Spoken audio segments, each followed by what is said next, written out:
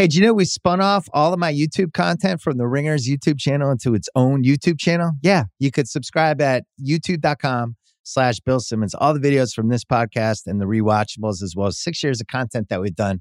A lot of great interviews, a lot of special stuff. Go check it out. Subscribe, youtube.com/Bill Simmons. This episode of the Bill Simmons podcast is presented by State Farm.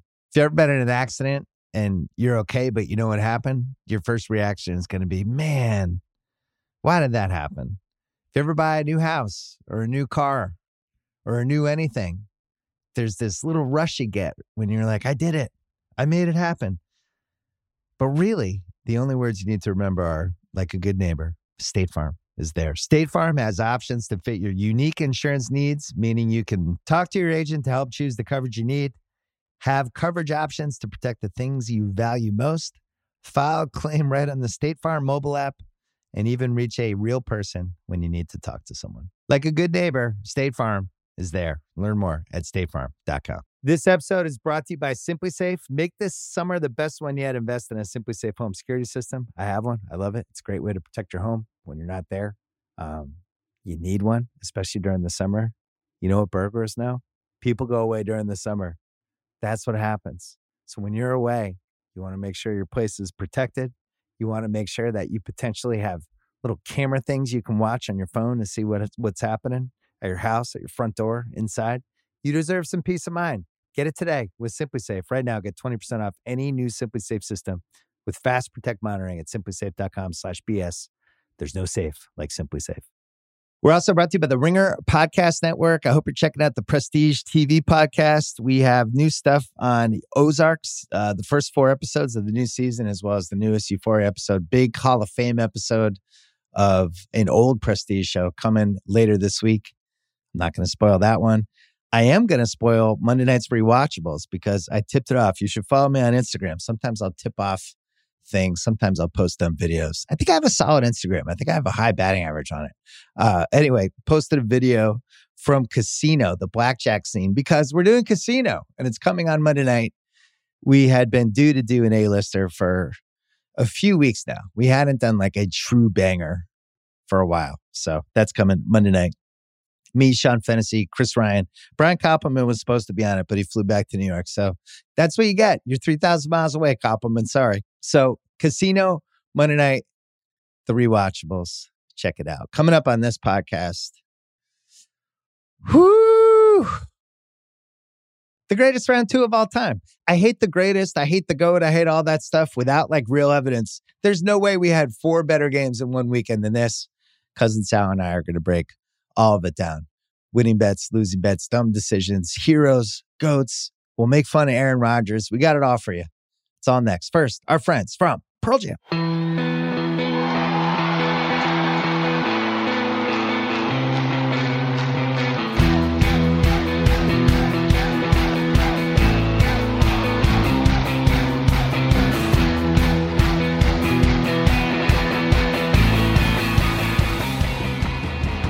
All right, we're taping this. It's a little before 8 o'clock on Sunday night. Needed an extra hour after those games. I needed to just regroup. Sal needed to drive home. He was watching with a bunch of friends.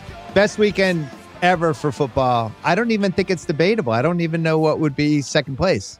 I was thinking about it on my drive home. I was just driving in circles, like just so happy to have football. But I was thinking like, okay, if they could have come to you, the gambling gods and the football gods, and said, all right, we're going to give you the worst playoff weekend of all time last week. It's going to be marred by officiating and poor play and bad luck and just stupid crap throughout the weekend. But in exchange, you will get one game where the officials are not involved and you're going to see the greatest playoff performance of all time. And I think that's what we just saw in the Chiefs, Bills. And with 2 quarterbacks, statistically, no 2 quarterbacks have had over 123 passer rating in the playoffs before. That was as dynamite as it gets, and that's why we're football fans. What's funny is that game could have sucked, and it still would have been an incredible weekend because all the other games were great. Heading into that game, it just had to be like a B-, and it would have been, I think, the best. Well, the weekend. Games were. You thought the games were. I was arguing with Hench about this. Like the endings were all great, but that Packers-Niners game wasn't great. For 2 hours, that Rams-Bucks game wasn't great. Well, I beg to differ. I thought they were incredibly dramatic. Bengals Titans was just like watching a team figure out all these different ways to shoot themselves in the foot. That was riveting, especially if you bet on them. The Packers-Niners game, there was just a lot of subplots and weird shit going on because you had Rodgers, who all of a sudden couldn't do anything anymore. You had Jimmy G, who's just a heart attack every play. You had this tough Niners team. You had guys walking off the field left and right, special teams. It was snowing. It was 0 degrees. Like, that was a fun game. But let me just ask you one thing regarding the Packers-Niners game.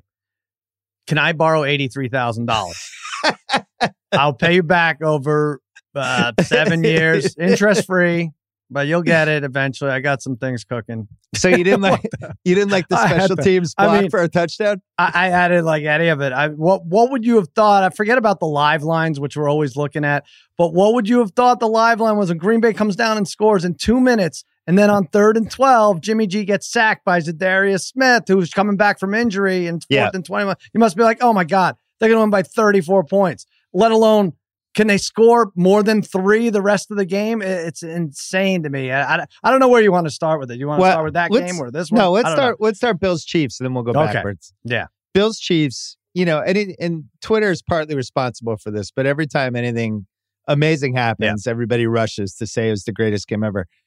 I just want to say that wasn't the greatest NFL playoff game ever, but I think it moved into some whatever list, however many you want to put on there of these games that happened mostly in our lifetime, but there are a couple before. Games that you just could remember with like 2 words, 3 words, 1 short sentence. Like when we grew up, the Immaculate Reception, which neither of us were old enough to, to remember. But that was like a famous game, right? We're both old enough to remember the Kellen Winslow 41-38 Dolphins-Chargers game. Dolphins-Chargers. The catch was probably one of the worst sports losses of your childhood.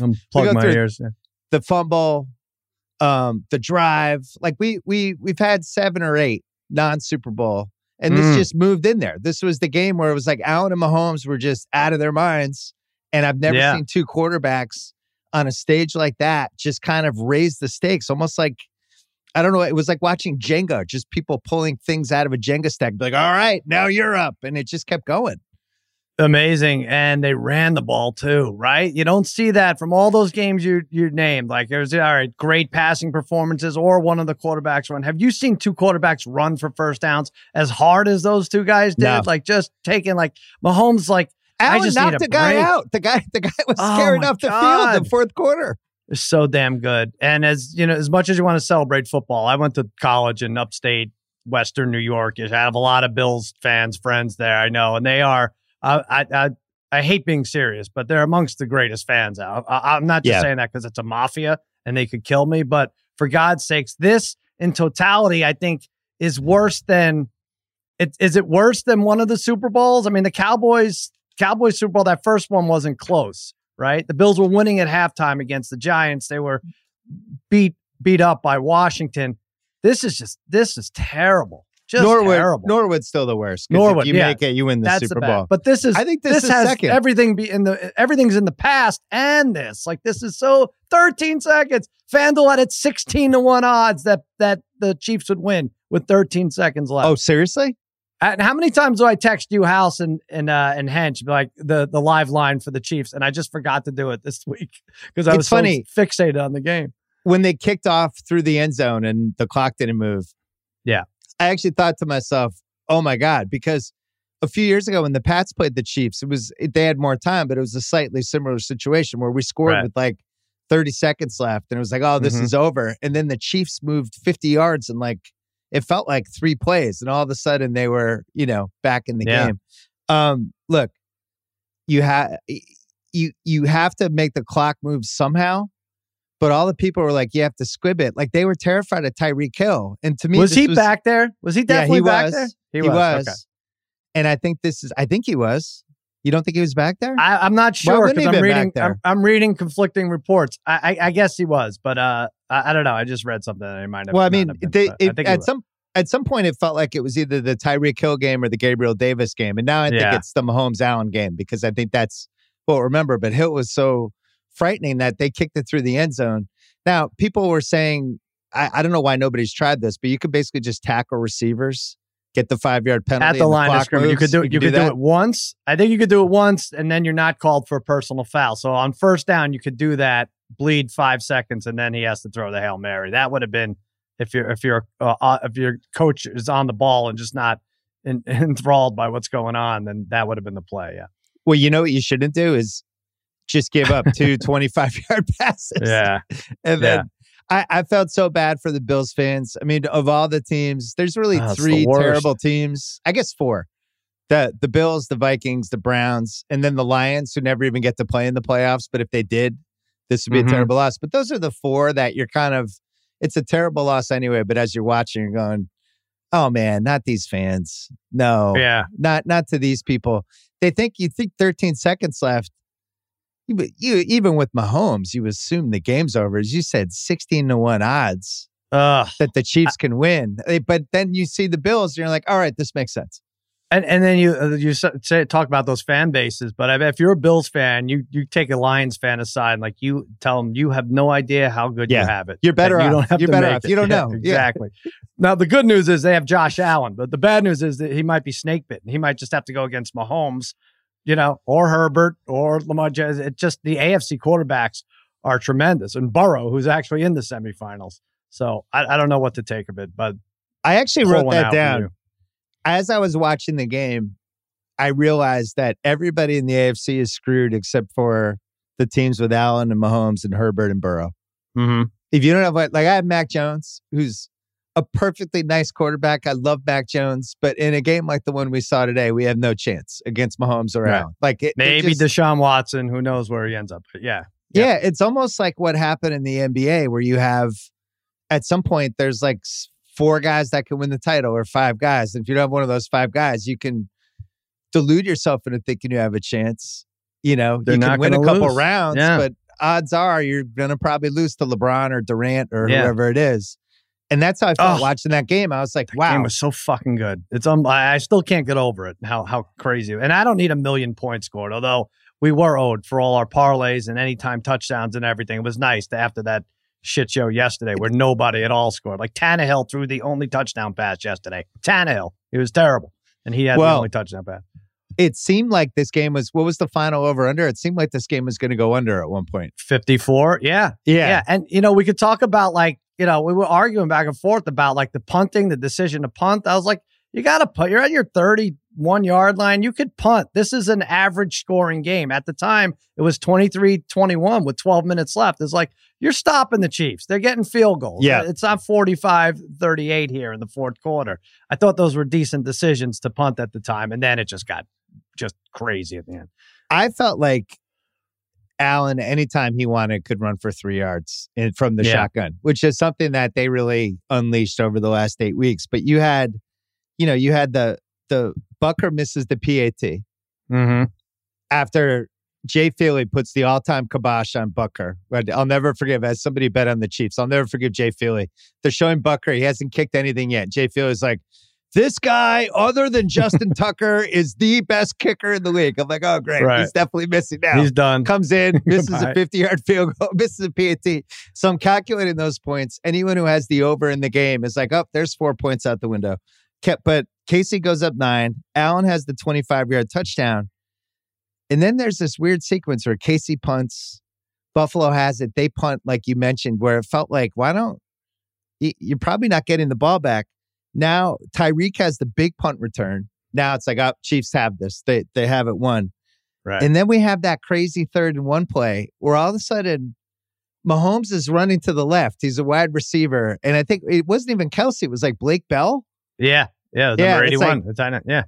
Sal. Backup tight end is taking a snap. Now, just the taking the snap part is rough for a guy who hasn't taken a snap, let alone the playoff game. Sal. How does Mahomes not have the ball there? If you score, you win. You're up 2 scores. It's 3rd and 1. You have 2 chances, 3rd and 1. You have your fucking backup tight end doing shotgun pitch plays. What is happening? There's no excuse for that. There's no excuse for the backup tight end or anything, but there's a better play. But that him getting injured on that quarterback sneak against Denver 2 years ago really screwed that up. It took that play out of there, right? So then the defense knows that's not going to be a quarterback sneak, and then you can kind of key on whoever's in the backfield. Now you could do something tricky with Tyreek Hill or something. You know that play they have because you've seen them do it 100 times. Quick snap, sweep? Mahomes rolls out and throws that quick 3-yard slant to Hill, who's the fastest guy on earth. Yeah. And he's always open. Either way, Mahomes has to have the ball. So somehow, I think this is like one of the lessons of this whole season is coach hero ball.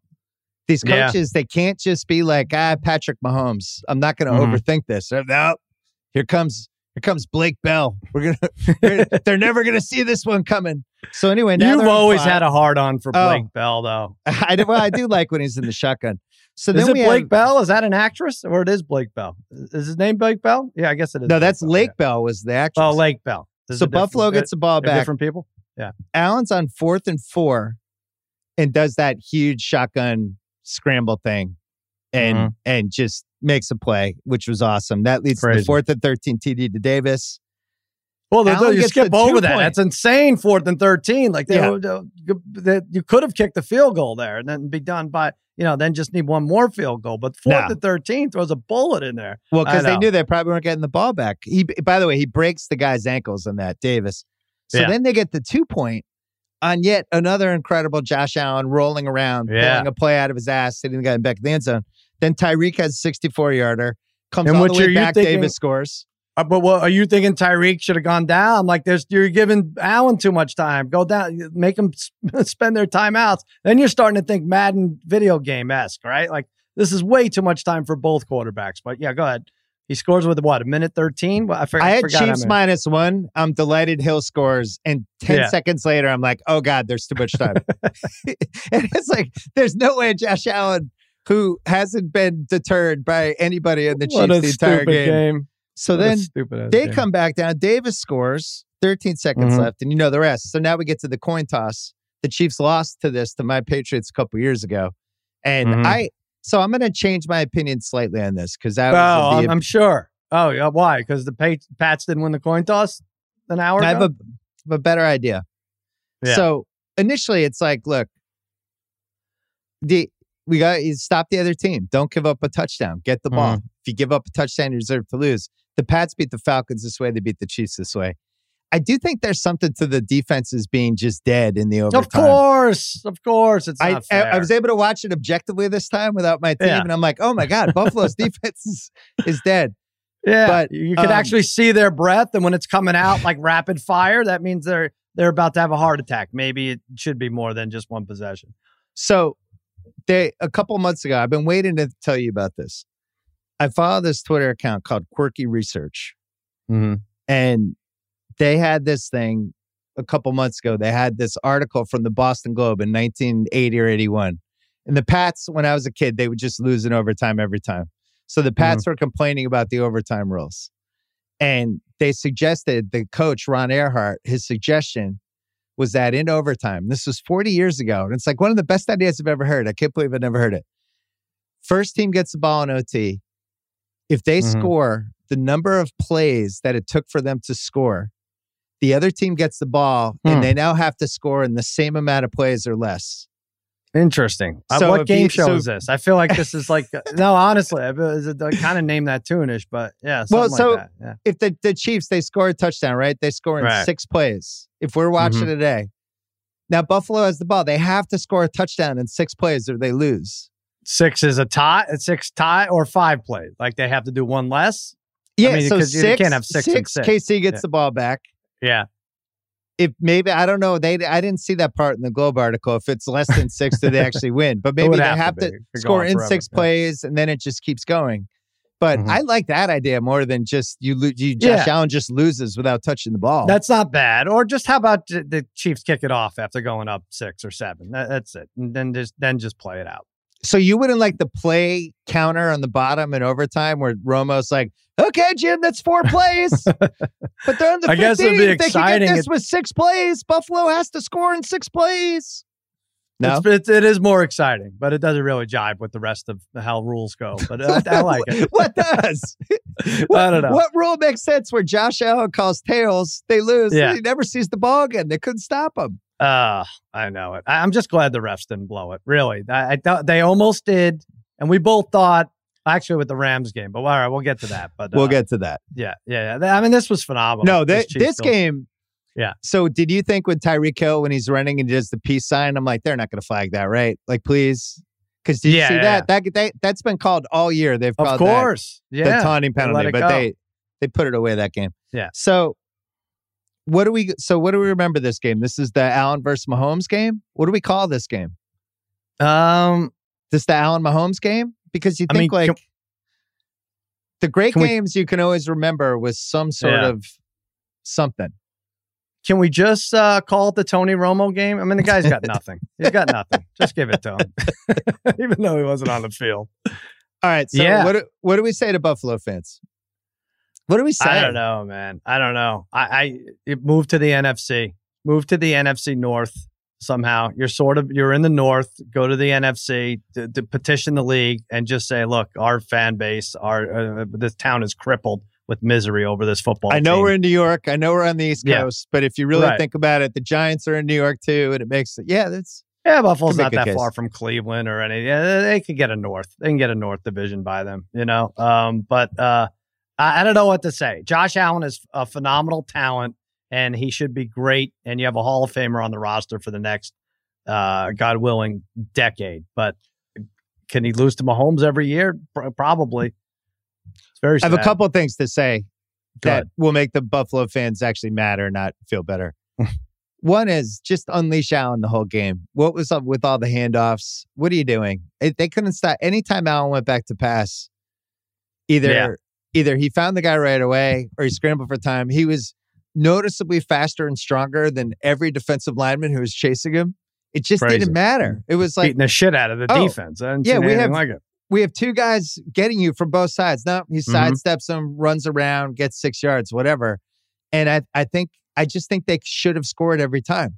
I actually think their offense seemed more potent than the Chiefs' offense, even though the Chiefs won. Like I came away from that game thinking, like, especially when the two D-backs went out and they're running the ball, and it's like the Chiefs' secondary was flimsy anyway. Then they lost Honey Badger. They lost one other guy. It's like, why aren't you attacking these guys? And then finally, Gabriel Davis is a career day. Like, just he'll never. What more do you have to do? What did he have? 201 yards on 8 catches. 4 touchdowns. The one thing where 4 touchdowns. But Devin Singletary, wasn't he running the ball well in the beginning? What the hell happened there? Like, I was thinking, like, if these quarterbacks do need a break from running, where is Singletary? Where's Edwards-Helaire? Even had probably the best run of his career, and then it just no, it's got to be quarterbacks taking care of everything.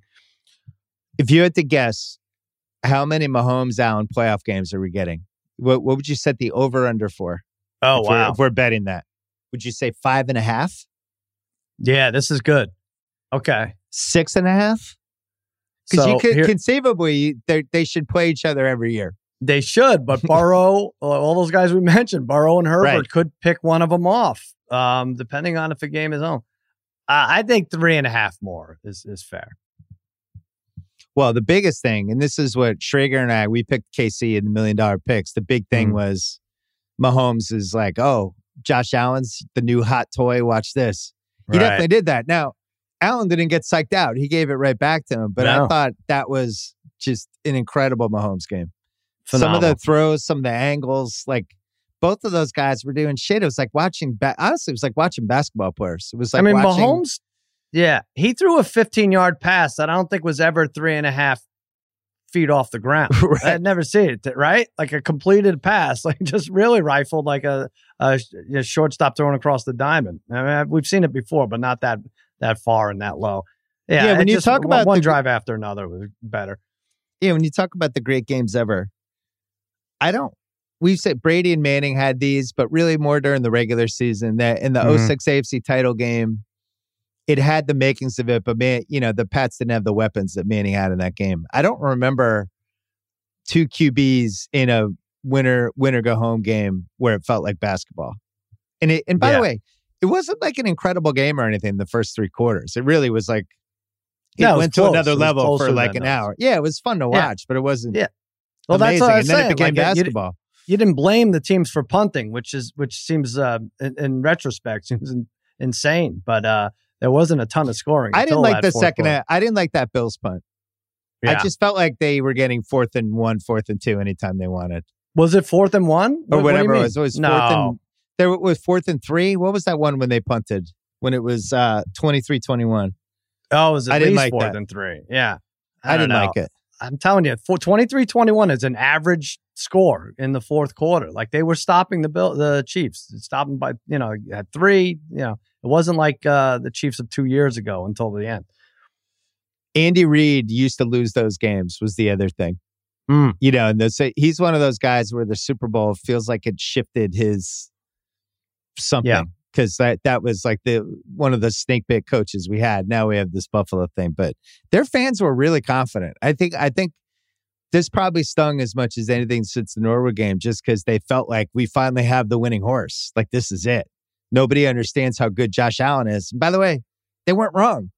Josh Allen was amazing. So they actually was it was the right thing to think. But of course, when you beat your division rival by 70 points, whatever it was last week, it was more than the final score even indicated. How you have to feel good about your team, right? And the fact that they lost last year in KC and they made those mistakes, like you said, on 4th and 2, not going for it, kicking a field goal last year. Like, all right, they were exactly a year away.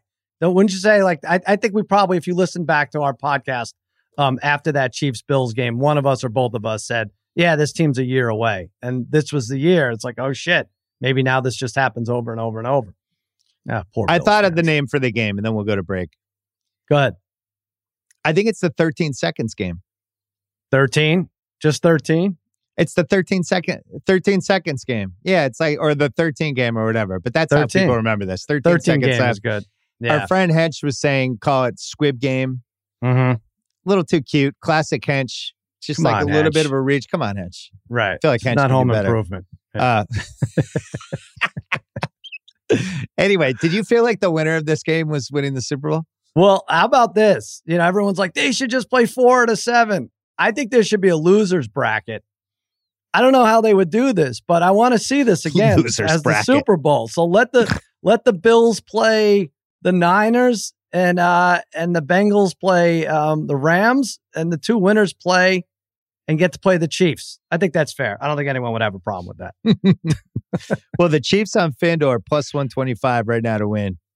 Rams plus 210, Niners plus 450, and the Bengals 8-1. All right. You want to hear something sick real quick before you throw the break? Before the Monday night game, so 6 days ago, Arizona plays the Rams, right? Rams killed them. But before the game, the Chiefs-Rams Super Bowl was 17-1. And we're really? 6 days. Yeah, it was 17 because they had to win the extra game, the Rams. But still, like, how bizarre is that? 17-1. All right, go to your break. This episode of the Bill Simmons Podcast is presented by State Farm. If you've ever been in an accident and you're okay, but you know what happened, your first reaction is going to be, man, why did that happen? If you ever buy a new house or a new car or a new anything, there's this little rush you get when you're like, I did it. I made it happen. But really, the only words you need to remember are, like a good neighbor, State Farm is there. State Farm has options to fit your unique insurance needs, meaning you can talk to your agent to help choose the coverage you need, have coverage options to protect the things you value most, file a claim right on the State Farm mobile app, and even reach a real person when you need to talk to someone. Like a good neighbor, State Farm is there. Learn more at statefarm.com. All right. So normally this would have been the biggest game of the weekend, but we'll just go backwards to the first Sunday game. Rams-Bucks, one of the dumbest games I've ever watched. Yeah. Here's my take. Because I think Tom Brady, I think he's done. I think he's going to retire. It's a guess. Really? Yeah. I'm not reporting it. I just think that was it. It's the perfect way to go out. If you're not going to go out with like a Super Bowl, because I think it's actually hard. Last year was probably the perfect way. Well, but I think it's hard to retire when you've won, right? You're going to be like, we're going to do it again. But if you almost have to get kicked in the nuts to want to be like, that was stupid. So they leave where he has Godwin gets hurt. He loses his offensive line. Antonio Brown embarrasses him. And you could kind of see I don't want to say he was on autopilot, but he wasn't like the fired up fist pump. We're going to do this. He was there. He was involved. But it had the makings from the beginning of like, they're going to lose. And then 27-3. And it was like something switched where it's like, It is Brady. And I think we're all thinking it. And then it actually starts happening. And the Rams are just like, we're prepared to do the biggest choke of all time. It doesn't happen. But it's basically the bizarro version of Super Bowl 36, his first Super Bowl win against the Rams, where he brings them all the way back. This miracle, you bet on the Rams in that game. This miracle, it's 27-all, 42 seconds, and then the Rams fucking cut their hearts out, and Brady loses, much like Kurt Warner in that game. And it just feels like there's some symmetry there. I don't want to see him have the year that Peyton Manning had, that last Denver year when he was like noodle arm Manning, and it was like, oh man, he stayed too long. Or like Roethlisberger. Roethlisberger would be bad. Yep. Yeah. I just think like you're 44. You've set every record. You won 7 Super Bowls. This was amazing. You're not. I think the ship has sailed with this Bucs team. Your coach looked like he was in a coma for half the game. Godwin's going to be back midway through next season. They have a lot of cap shit.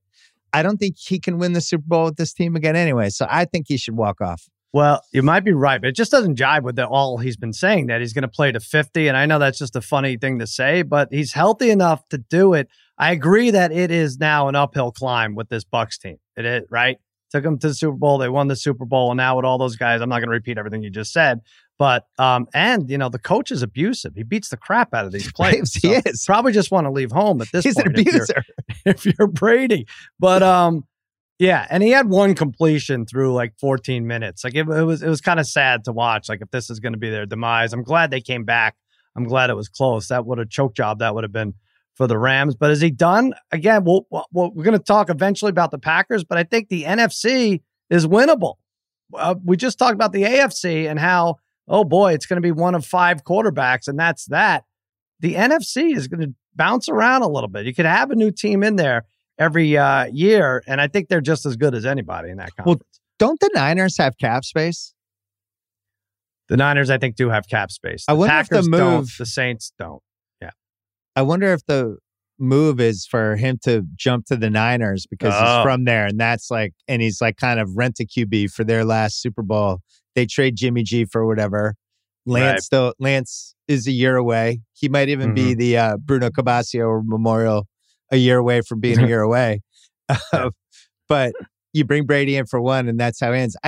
It's hard for me I think he's this really smart, calculating guy about football stuff. Like a lot like how LeBron is, where he just, he sees everything through the prism of, can I win a title?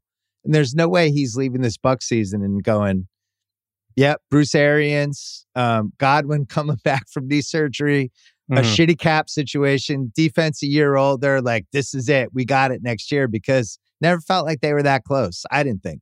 Yeah, but there's always, I know the cap space is a problem, but if you want Tom Brady to stay, they can maybe open something up for a free agent. I don't even know who's really on the market there, that free agent wise this year, or, there's always some studs in the draft. I don't know. They'd have to make it appealing for him, but yeah, I agree. He could go to the Niners for like $1 million. Sure. It's like, hey, this is how I want to win my 8th Super Bowl. Is that I want to fair get to home Jimmy and I'm G? retiring. What is really, Jimmy? You talk about Bills fans being despondent. What would Jimmy G do if that happens? Like, now this guy's following me to my team I took to potentially the Super Bowl twice in 3 years. Well, we almost had the Jimmy G versus Brady. It felt like it was in the air when it was 27-27. How many quarterbacks in your lifetime, when it's 27-3, do you feel like they're in the game the way we did with Brady, who, by the way, is 44 years old and past his prime, let's be honest. But like, where there's this mythic element to him now. And even you could see Beckham, they interviewed him after the game, and he's like, yeah, man, I didn't feel safe. They got the GOAT on the other sideline. Like, there's something hanging in the air that's just felt different. Like, it's definitely, when he retires, he's taking that with him. I think what was hanging in the air was Cam Akers' fumble, which brought him back in there. It was hanging forever, and then that brought them back. But which fumble? So yeah, exactly. There's only a handful. Elway, I wouldn't even say 3 or 4. Yeah, Brady's one of the few that could do it. Well, that would have been, for a second, the Rams looked like they were channeling. But what the hell? What is we want to talk about Arians blitzing? Like, this is insanity with Cooper Kupp.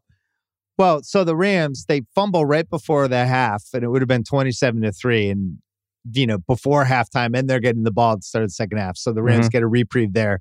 And then over and over again, they're just giving the ball back. But it's 27-13 with 4 minutes left. Brady hits Evans. Evans just dusted Jalen Ramsey, who I thought was the best cornerback in the league. He got demolished, 27-20. Rams completely roll over. Bucks come down. I mean, it was right up there with what we saw from the Falcons. I mean, they didn't have the Matt Ryan taking a dumb sack and knocking themselves out of field goal range moment, but they had all the other things from that game, right? Yeah. Well, don't forget, Kupp was 3rd and 20 when they converted too, like earlier in the game. And then, I mean, that's the one thing you can't give up is if like a 55-yard pass inbounds, or I guess out of bounds would be even worse, but you're sending somebody. And what did Arian say? You sent the quote. What did he say? Take me to task or something? Call me out on it? No, it was not all of our guys knew we were blitzing, so if you want to second guess us on that, I guess you could or something. Oh, okay. It was like, yes, I'd like to take you up on your offer. I rewatched it. There were 6 guys blitzing, and Kupp, who was the best receiver all season, who was good in that game, and he just runs a straight line down the middle of the field, and they don't cover him. Talk about holding a guy at the line of scrimmage. That start with him. Start number 10. Right. As he's going by, just like horse collar him, do anything. Yeah. But yeah, that was one of the dumbest collapses. And what's funny is that Bills Chiefs game was so great. All of these other kind of goats from the weekend fade in the background, right? Rodgers, Ryan Tannehill, everyone on the Bruce Arians, all the people on the Rams who contributed. And then the Rams come out of that game. And you know, that like I thought who was announced in the game? It was NBC. It was Al and Chris. And so Akers fumbles in the first half, and then they have the ball, and they're trying to score. And Chris is like, "Oh, Al, I love this. He's telling Cam Akers, you're my guy. You're my guy. You go right back to him, Al." And so I was like, yeah, that makes sense. And then Cam Akers fumbles like 20 minutes later. Yeah. Second fumble of the day. By the way, he was terrible. 24 carries, 46 yards. I know. I love the 1-2 punch with Akers and Michelle. I was talking about it all week, and he really almost blew it for him. Speaking of Al Michaels, real quick, very weird to see him doing a game during the day, right? It threw me off. I couldn't get used to it. I think it threw him off. I didn't feel like he rose to the occasion on a couple of those things. Yeah, I know. Because Nance was having an orgasm during the Chiefs-Bills game. Oh, he went nuts. He was like at another level. Al had that vibe of like, I've called the miracle on ice. I've seen, I've been in a lot of great moments. You're really going to have to impress me. But like even the Braden Evans thing, I felt like the octave should have gone way up on that. Maybe just as a viewer, I couldn't. It didn't make sense with him during the day. It was like seeing Prince wear green. Like what's going on here? But Collinsworth was great with Scotty Miller. His new infatuation with Scotty. Oh, this Scotty Miller. You would have thought he had Cooper Kupp's numbers this year. Yeah, Scotty Miller is the best player on the field. Well, I think him and Romo did a really nice job of big picture, kind of hitting some of the themes, because Romo was going hard on the legacy stuff in the fourth quarter, and it was justified because he's like, look, this Allen Mahomes thing is now like a championship belt situation, and whoever comes out of this, they're going to have the championship belt. And Romo could see it, and with Collinsworth, you could see that he was on the Rams thing early, like, oh my God, what a collapse this would be, and the Bucs weren't even playing well. It didn't even seem realistic. It was the weirdest. I didn't even think the fans were that into it till it was like 27-20. Yeah. So like even the fans were like, prove to us we should stand up. This is what I'm telling you. It wasn't a great game. We had all great endings, but that one for a while was bugging me. Yeah, Romo, I was thinking about him and Dak, and last week watching him collapse, and it must be like, oh, I wish I were on the field and everything. But today I got the feeling like he's like, I get to see Mahomes versus Allen for maybe the next decade, and I get to call that game. Like, who has it better than me? Well, the other thing, I was thinking about it because I was reading Dr. Z's old football book, which the new Thinking Man Guide to Football. And the first chapter is about how violent football is. And it's all these stories about Conrad Dobler and what happens in the pile and just what a vicious game football is. And over the last 12 years, they've really taken that out for the most part, right? And that's the biggest thing that's changed. And I think that's the biggest reason the ratings have gone back up. And I think the ratings for that Chiefs-Bills game will probably be the highest of any non-Super Bowl of the last 15 years or whatever. You would think so, yeah. But it's because they've been able to remove a lot of the violence. They protected the quarterbacks. They've figured out how to have more offense. And that that Allen Mahomes game is representative of whatever era we're in now, where it's just like, if you have the right quarterback, it's actually almost impossible to stop that guy. And you could feel like even with that Rams Bucks game, when the Bucks really needed to score, all of a sudden they can move the ball down the field. And it just feels like that's what the air is. And like nobody's out of a game. It's 27-3. You're not out of it. 27-6, 27-13. Like you can't feel safe ever. And you got superstars like Evans and Gronk and all these guys and Brady getting the ball to them and Fournette all of a sudden running hard in the second half. And, you brought up ratings and good games to watch. And I think they said on the CBS telecast that the Bengals 49ers was the highest rated Super Bowl of all time, the 81 game. Is that possible? The highest rated Super Bowl? Like Kenny Anderson? Joe Montana wasn't really Joe Montana yet? I think it makes sense from... We don't have cable yet, right? But we channels, have more people. Yeah. So it's probably like the last year before cable started eating into it a little bit. Be my guess. I guess so. Yeah. Because you had, the Bears were an exciting team, but you're right. Cable's probably there in 85. Probably Gronk's last game. Oh, I didn't even think about that. I thought he looked pretty creaky. Yeah. I would hate to see him have like the shell of himself next year. A couple other things. 2 of our last 3 football games are now in Los Angeles. How weird is that? I was thinking that. We lived there for how many years? We never had a team, and now it's like the epicenter. Yeah, okay, but the Niners could have more fans. Right. Well, they're already putting in the stuff where you can't sell the tickets to outside of 100 miles and all this stuff. Did you see Andrew Whitworth's wife went on Twitter and said, if you're planning on selling your tickets to 49ers fans, please don't do it. I will buy them from you. Like they're desperate. Oh my God. That'll be disgusting if there were 49ers contingent there. Yeah, but you know what? They deserve it because they did these huge seat licenses for people that have season tickets, and this like could pay for your season tickets. And most of the people who have season tickets don't even really care about the Rams. It's like they bought a cap a year ago. All right, silver linings for the Rams, which is a weird thing to say because they won the game, but that was somehow kind of They're in the NFC Championship. That's a silver lining. There's one silver lining, but you're going in and it's like you barely hung on. You almost fell apart. You almost pulled 2017 Falcons. So silver linings other than the championship game. Stafford came through. Fucking amazing throw to Cooper Kupp. Hits him in stride. That was great. I mean, we didn't fully know that. Now the Lions fans will say, no, he used to do that. When I remember when we beat the Bears in November and we brought our record to 4-11 and Stafford made a great. It's like no. This was like a real pressure throw that he had to make, or we were going to overtime, and he fucking nailed it. I was. He has, and not only that. So now he has more wins with the Rams, playoff wins, than he did with the Lions his whole career, which is sad. But also, remember the first play of that drive? They blasted him, and he had the wherewithal to keep the ball. And I think it was like a 3-yard loss. Oh, yeah. And it was like right. 35 seconds left. And I'm almost thinking, oh, God, take a knee. Take your chances in overtime. What the hell's going on here? You're going to turn this up. They're out for blood, this Bucs defense. But yeah, Kupp. The Kupp next play open. Before that Kupp 50-yarder, the Kupp had that play where he just broke the guy's ankles and got open for like 14. And he was great. Right, I mean, he did fumble early in the game. Yeah, I was thinking Kupp game for him other than the fumble. It just, I don't know what I was thinking. Like, wow, they're going to blow this game, the Rams, and it's not going to be Stafford or the ref's fault. How is this possible? But they came through.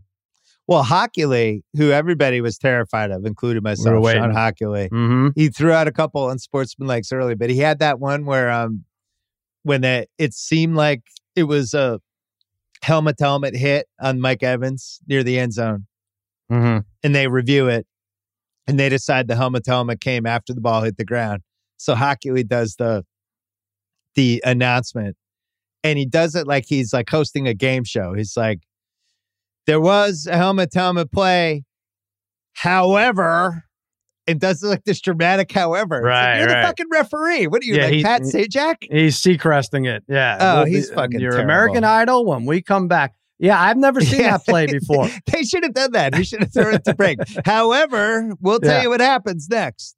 But that ball, you haven't seen that before, right? They usually let the play, like it was helmet to helmet on Evans, and I know the ball had bounced and he wasn't catching and it was incomplete on 4th down. I guess we don't see it on 4th down a lot was the problem. but it's not like he helmet to helmet another guy. It was Evans. It was the guy who's supposed to catch the ball. Yeah, they say the play's dead as soon as the ball hits the ground, but it feels like the play's still going if the guy's getting hit by somebody helmet to helmet who's already in mid collision right before the ball. Like, how is maybe the play Evans not still drops the there? ball because he's like, oh, this maniac's coming at my helmet. Maybe I can't catch this. Yeah. I tweeted this. There were 3 stupid rules things. That was one where it's like it's a helmet to helmet, but it doesn't count because the play was so dead. We had that ridiculous Tennessee interception where he caught it as the ball hit the grass. And they're like, well, he had control as it hit the grass. It's like, well, that hit the grass. How is that not an incompletion? The nose of the ball is skidding across the grass for like a 2 Mississippi count. Like, what? So that's somehow a catch. But then we have over and over again every weekend the 2 steps football move. Oh, he didn't totally finish his football move. It's an incomplete.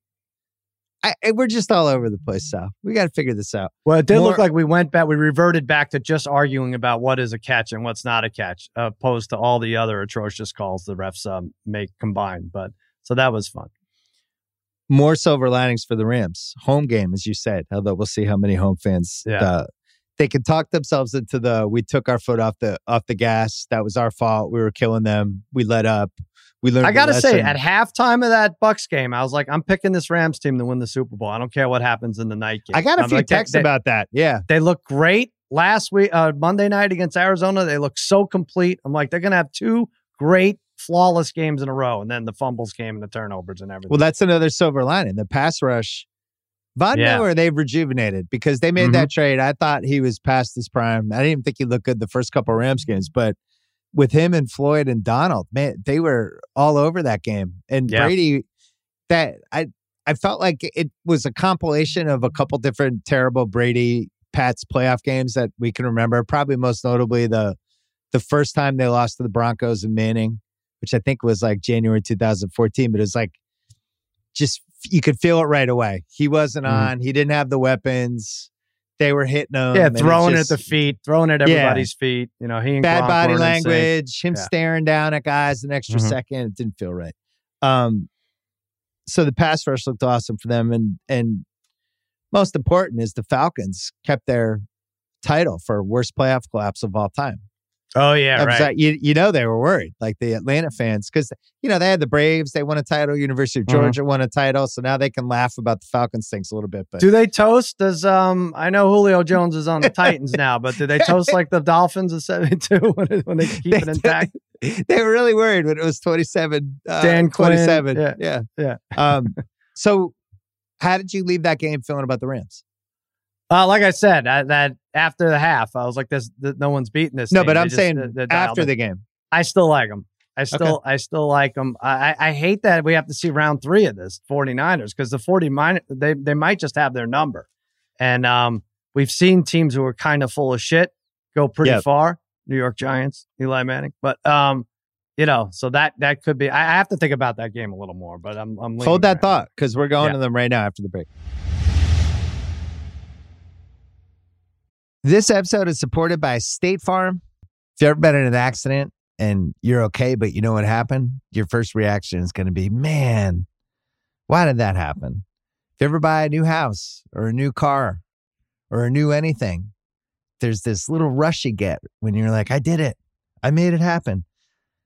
But really, the only words you need to remember are, like a good neighbor, State Farm is there. State Farm has options to fit your unique insurance needs, meaning you can talk to your agent to help choose the coverage you need, have coverage options to protect the things you value most, file a claim right on the State Farm mobile app, and even reach a real person when you need to talk to someone. Like a good neighbor, State Farm is there. Learn more at statefarm.com. All right, you said it right before we went to break. This Niners team, very reminiscent of those garbage Eli Giants teams that brought me so much misery. With the quarterback that every third pass seems like it's a pick. Every fifth pass seems like it's a pick six. The picks are never caught. Then when you think they're driving, then that's when he'll throw the one pick. Good pass rush, good overall, good special teams, resilient, hang around, good cold weather team that could play in a dome. Some football players like John Madden would have loved Deebo Samuel, not to do the mad important thing that all the announcers are doing. But like Deebo Samuel, it's like a John Madden player, Fred Warner, all these guys, George Kittle. And it's just very Giantsy. I was texting with 2 Giants fan buddies of mine during that game. Kittle's Bavaro. Oh, well, that's I the was older. I was like, how team. Giantsy is this Niners team? Like, stop it, Jimmy G's hot garbage.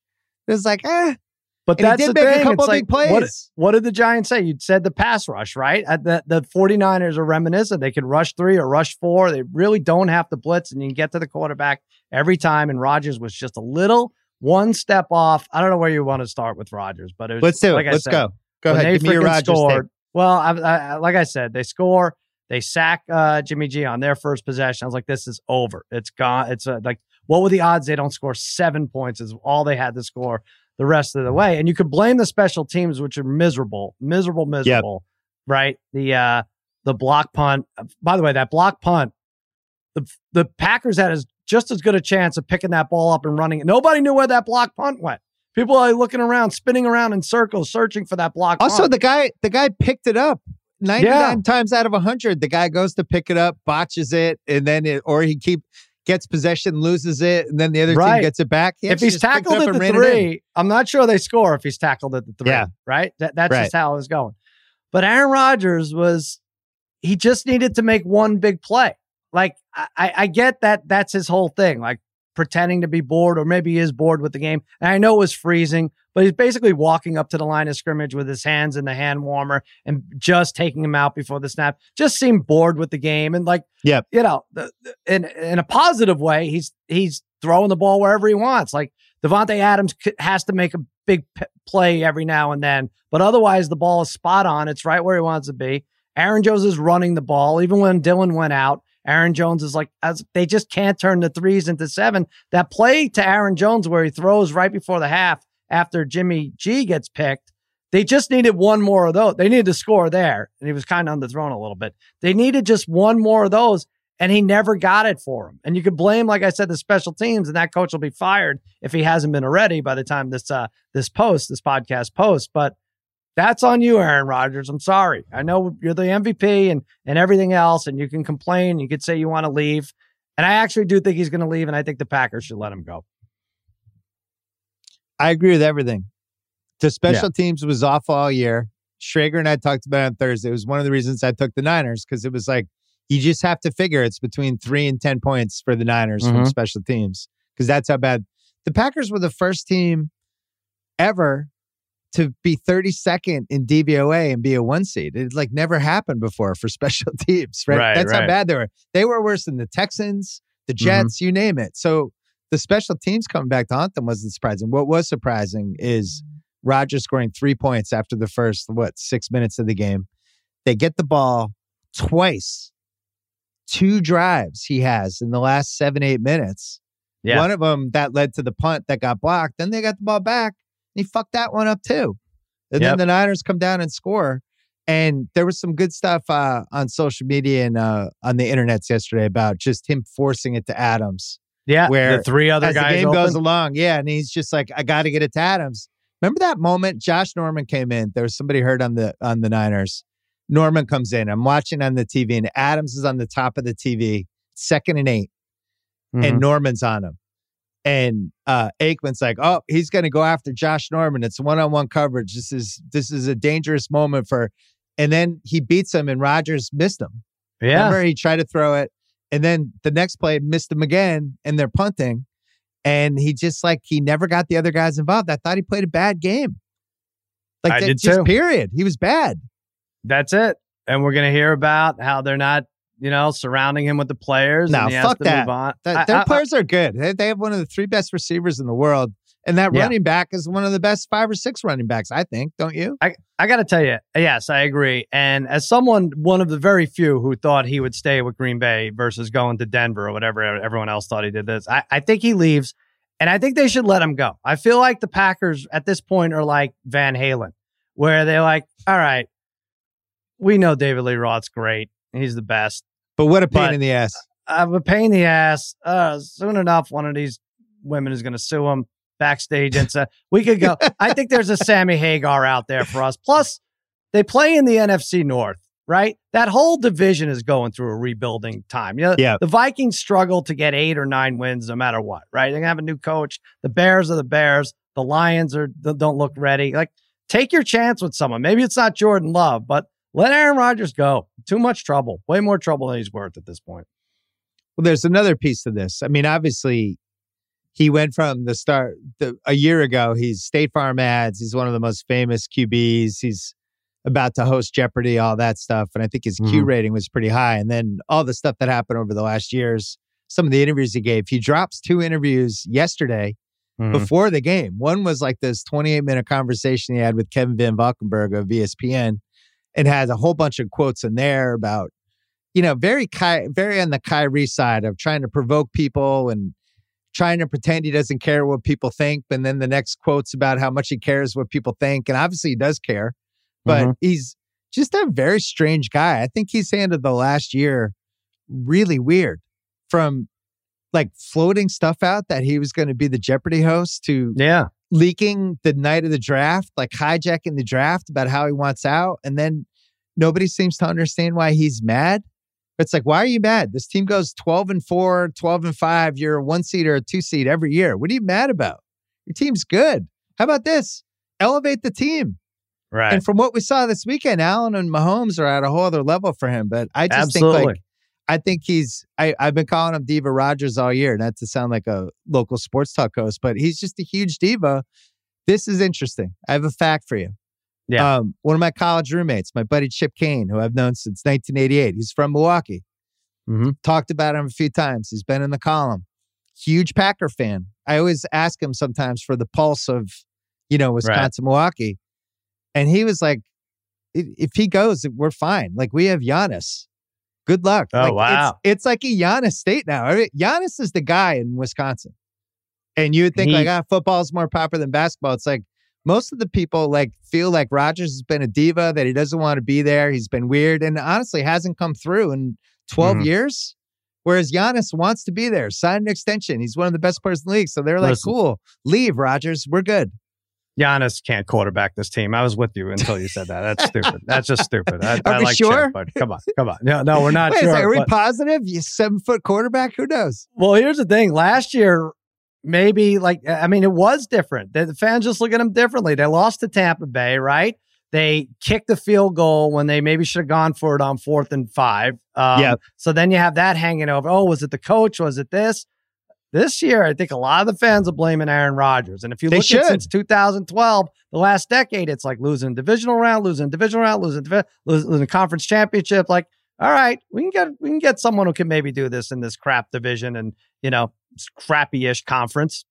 I think they could take a chance and let him go. Yeah. Lost to Eli, lost to Kaepernick twice, Carson Palmer, Matt Ryan, Russell Wilson, Tom Brady, Jimmy G twice. That's since he won the Super Bowl. Yeah. He's 7-9 in playoff games since he won the Super Bowl. He's lost some home games. I mean, all they had to do was score 17 points. They beat the Niners, right? Just 17. Can the Packers score 13, whatever. Yeah. Can you get a touchdown and 2 field goals? You win the game. Right. The other team's not going to score an offensive touchdown. Oh my God. And by the way, Aaron Jones healthy, Devontae Adams healthy.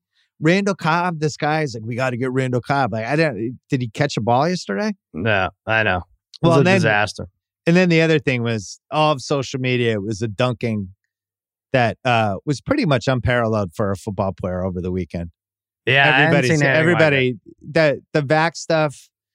So he's moved in. You commented for a player that hadn't committed a crime, he was pretty well hated. Like we were trying to come up with anybody. It's pretty hard, for somebody not to have committed some sort of crime to get this kind of vitriol. Yeah, it's weird. So I think he goes to Denver would be my guess, but I don't think San Francisco. It's another San Francisco can't be ruled out situation because they have the cap space. They could either trade where he's from. Yeah, Trey Lance, some other picks, but if I'm the Niners, I have this great chemistry and this tough team. Like, do I want to bring the diva Aaron Rodgers into that? I would be nervous. What if the Packers promised to never let A-Rod in the other A-Rod in the stadium in Lambeau Field? I mean, did you see the cutaway to A-Rod?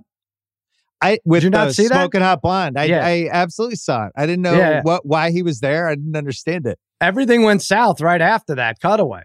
But first of all, why is he not in a suite? I think that's definitely a girlfriend thing, right? That's like, no, I'm a diehard Packers fan. He's like, okay, yo, you know what? I'll call the owner. I'm like, no, we can't be in a suite. We got to be there with the logo. Like, oh, Jesus Christ, really? Hey, Rod, try these cheese curds. You'll love them. Yeah, He's like, what's going on? Where's the like, suite? I can't breathe. And that was it. It was all negative after that. Yeah, look, I'm trying to figure out a way to be diplomatic about this Rodgers thing, but I just think he's handled the last 12 months just absolutely abysmally.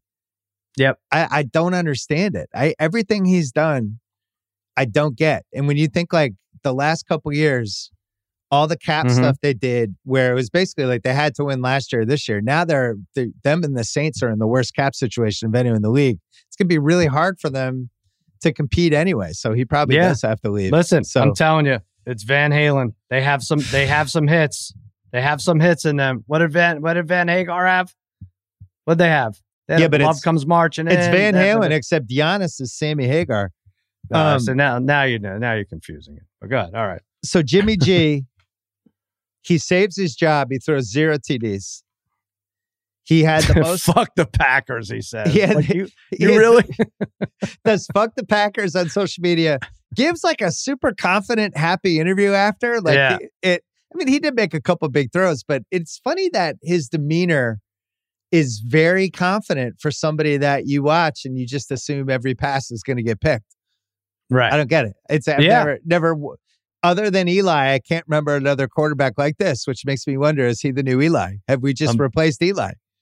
I'm very impressed with that defense. It might be. And I'm telling you, that's the parallel too. Armstead's on every play. Bosa's phenomenal. If he's not tugging on Rodgers' shoulder, he's right there, with the pressures. They're really good. Well, they won 3 straight road wins. They have to now make it 4 in a row. They did that 3rd and 7 handoff to Debo. That was great. That had to get them in field goal range. And it seemed like they had to throw, and it had all the makings. They're in that weird area, which I always think of like the Brett Favre Viking zone between the 40 and like 35. Where like do they attempt a field goal from the 38? It's too far in cold weather, but too far to run it, and you're gonna have to throw it. And I'm thinking like, man, he's gonna throw a pick. Because I had the Niners, I have them at 17-1 to win the NFC. So I was like really rooting for them. And I'm like, oh my God, this is it. Jimmy G is throwing the pick. Yeah. And they do that sneaky handoff to Debo. And yet again, he made like an incredible football play. I mean, that guy saved their season. It's phenomenal. And he came out a couple 2 weeks plays. in a row. Like, oh, that's it. If he's out, forget it. This team, who even wants to see them next week? I will say this. They're playing the Rams, obviously. And to add to your Eli thing, like, the Rams could have put them away 2 weeks ago. They were up by 7. It was 1:48 left in the game. And they're Bobby Gould is punting from the end zone. Yeah. What are so can't you see like, oh, the 49ers beat the Rams? Like, oh, the Rams, like so many what ifs along the way. But this is why we love it so much, because we might have a Super Bowl of the 49ers versus the Chiefs. You have the Chiefs, who their season should have been over with 13 seconds left. You have the 49ers, whose season shouldn't have even made the playoffs if the Rams just put their foot on their neck one more time. And that honestly could be our Super Bowl, because I'm with you. It would be a rematch from 2 years ago. I think this 49ers team is really good, and I don't think they necessarily need Jimmy to win. I think they can run. They're in all phases, and the Shanahan piece worries me a little because he can get a little hero ball-y. Yeah. And then Jimmy G's, he's going to throw the pick next weekend. We know it's amazing. I'm factoring in. I love football, but I do still need that $83,000 loan. Let's guess the line for Niners Rams. Oh, okay. Yeah, well, we sent each other. Well, go ahead. And then we'll do next break. We'll do the AFC. So I said Rams by 3 at home against the Niners, and I really think, I haven't seen it yet. I really think that's what it should be. I don't think it should be 3.5. I know you think. I mean, that's why we guess. Like, yeah, I think it should be 3.5, and it was 3.5. So I get that. I'm ahead of you. It was 3.5. It was by the time we did the thing. Why? Oh, did you cheat and look or something? No, I'm just surprised. Yeah, it's 3.5. 3.5. Yeah, 3.5. Well, now you're going to see the other one. Now you could change yours. No, you I just already went to sent it to you. FanDuel and looked at both lines. I sent it to you. Well, now I know what the other one is, but all right. Wow, 3.5. Why do you think? Why do you think it's not 3? Because of Jimmy G? There's not home field advantage for the Rams. It's going to be like half Niners fans. I forgot. I didn't fact. Right. But so the Packers were 4.5 and went to 5.5. And you got to give them 3. No, I don't know. We said during the year that it's that 3 moved to 2. It's now 2 points for home field. But it's because 3. they just get beat. Like it now it has to happen. Eventually the Rams have to beat this team. I think the Niners are better. And I'm excited to ride them next week. Wow. All right. I think that line ends up at 3, though. I don't think it ends up at 3.5. It's a good game. Let's take one more break. We'll talk Titans-Bengals, and we'll guess the AFC line. This episode is brought to you by Michelob Ultra, the official beer partner of the NBA. It's just what you need to sit back and enjoy the game, and they're also getting fans closer to the game than ever. You can win exclusive NBA prizes like courtside seats, signed memorabilia, and more. I love Michelob because of how light it is. It's only 95 calories with 2.6 carbs. You know what the perfect time for Michelob Ultra is? Little doubleheader, little NBA doubleheader. Right? First half of the first game. I don't know. West Coast time. That's usually about 5 o'clock, 5:30. Perfect time for a beer. You can do it. Grab a pack to enjoy today. Learn more and enter for your chance to win at MichelobUltra.com/courtside. LDA 21 and up. This episode is brought to you by Simply Safe. Summer is all about fun vacations, but I know that being away from home can be stressful. So many things can happen. That's why I like to recommend Simply Safe, award-winning security that can help give you peace of mind when you're away. The only thing you should worry about while you're on vacation is having too much fun. I have it in my home. It's great. Couldn't work better. I think Simply Safe is the best because it comes with a variety of indoor and outdoor cameras, sensors to detect break-ins, fires, floods, and more. It's backed by 24/7 professional monitoring for less than $1 a day. It's given me, my family, many others real peace of mind. I'm waiting to have it too. Try it out. A 60-day money-back guarantee. No contracts right now. Get 20% off any Simply Safe system with Fast Protect monitoring at simplysafe.com/BS. That is Simply Safe with 2 S's. Simplysafe.com/BS. There's no safe like Simply Safe. All right, Titans-Bengals. Ryan Tannehill cost me a perfect weekend. I had a lot of bets tied to him in real life that tied to the money line and the adjusted line that I then had to chase with the other 3 games. That somehow worked out. That never works out. But I feel like this game was 3 weeks ago. I'm like looking through my notes on this. I'm like, what? Oh, yeah, that did happen. Yeah. It really does feel that way. So I don't feel bad about taking the Titans in this game because they start the game with a pick. They throw 2 other picks. They do just a variety of idiotic things. It was Mike Vrabel, who I thought was the coach of the year. I thought that was just a horribly coached game all over the place, culminating in 3rd and 1. They put Tannehill in shotgun, and we do some shotgun option sweep play where he just gets sacked for 3 yards, 2 yards, whatever. And then they go 4th down, and Henry gets stopped, and all of a sudden the Titans don't have the ball anymore. And it's like, that was it. It's 3rd and 1, and you have Derrick Henry, and you're going to be able to run for a yard if you just spread the receivers out. So they fuck that up. And then all of a sudden the Bengals are in McPherson, who's like the new Tucker. Yeah. And you're like, wow, if they just get to the 40, he's going to make it. Chase gets open. All of a sudden the Bengals win. The Bengals reminded me of like those poker players that they're never in on a hand for an hour. They just wait for everyone to fuck up, and then they go in and they win chips, and then you don't see them again. They just were like basically trying not to fuck up, and they won. Yeah. I think they're more like Van Halen. No. Okay, no. Well, the big things are the 9 sacks. I mean, that tied a playoff record, right? I think like Len Dawson was sacked like 9 times, but probably it was 9 sacks. But then there were 2 other sacks that they called off because it was a delay of game. But it was like they were like nobody knew it was a delay of game because you're near the whistle. It's insanity. Really 11 sacks. I was joking like they're gonna have more sacks than points in this game, but then none of that would have mattered. Like the 3 interceptions wouldn't have mattered if, like you say, they convert that 3rd and 1. And I don't even have a problem with Tannehill doing a quarterback sneak there. Or handing off. Not in the shotgun. No, but or handing off to Henry. The shotgun is crazy too. The Crazy. shotgun on third. Why does everyone have to go? Well, everything's shotgun now all of a sudden. On that 3rd and 1, it's a shotgun. How about when the Titans run it all the way down the throat? They have first down at the 8-yard line. It's 1st and goal. And Tannehill's like in a shotgun. I think it's empty backfield. Like your backup running back just went for 45 yards. What the hell are you doing? Deontay Foreman couldn't be stopped. Yeah. This goes back to the Coach Hero Ball thing. These guys are like, it's 3rd and 1. What should we do? Right. Wait, this is a great. Remember that when we were having drinks and I told you about that idea I had about shotgun and Tannehill and this is the time we should run it. We're like, cool. Yeah. All right. And yet, like you said, they got lucky with the interception too. Like they, that wasn't even Burrow's fault. I had so much money in the Titans, and even I was like, that interception's ridiculous. I can't believe that counts. The ball hits the grass, and who'd they go to? Mike Pereira or whoever it was, and he was like, well, the ball hit the grass. Yeah.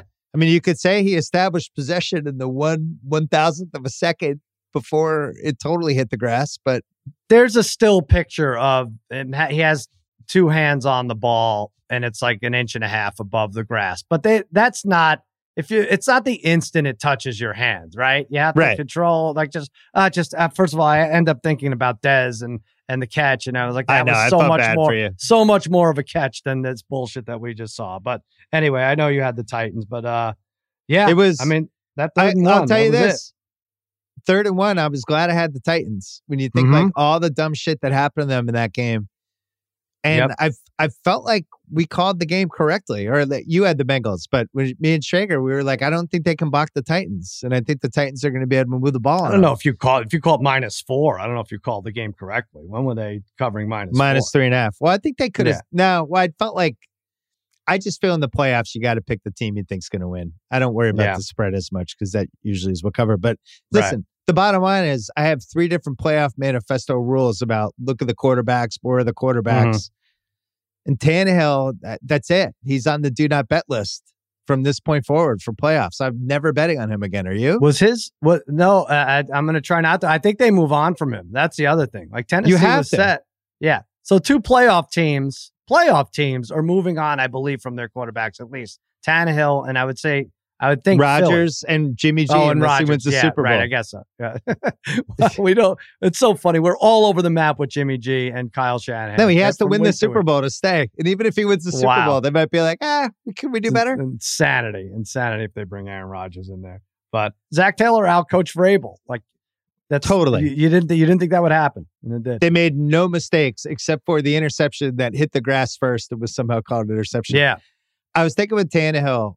I was thinking when quarterbacks hit that point, and the example I always go to is Delhomme, which I think I had the other team, the game when he had the 5 picks with the pick 6, which I called, that's in a Delhomme. The Delhomme, after the 5 picks. But like, I was thinking about Delhomme Penitentiary when a QB lets you down like Tannehill does.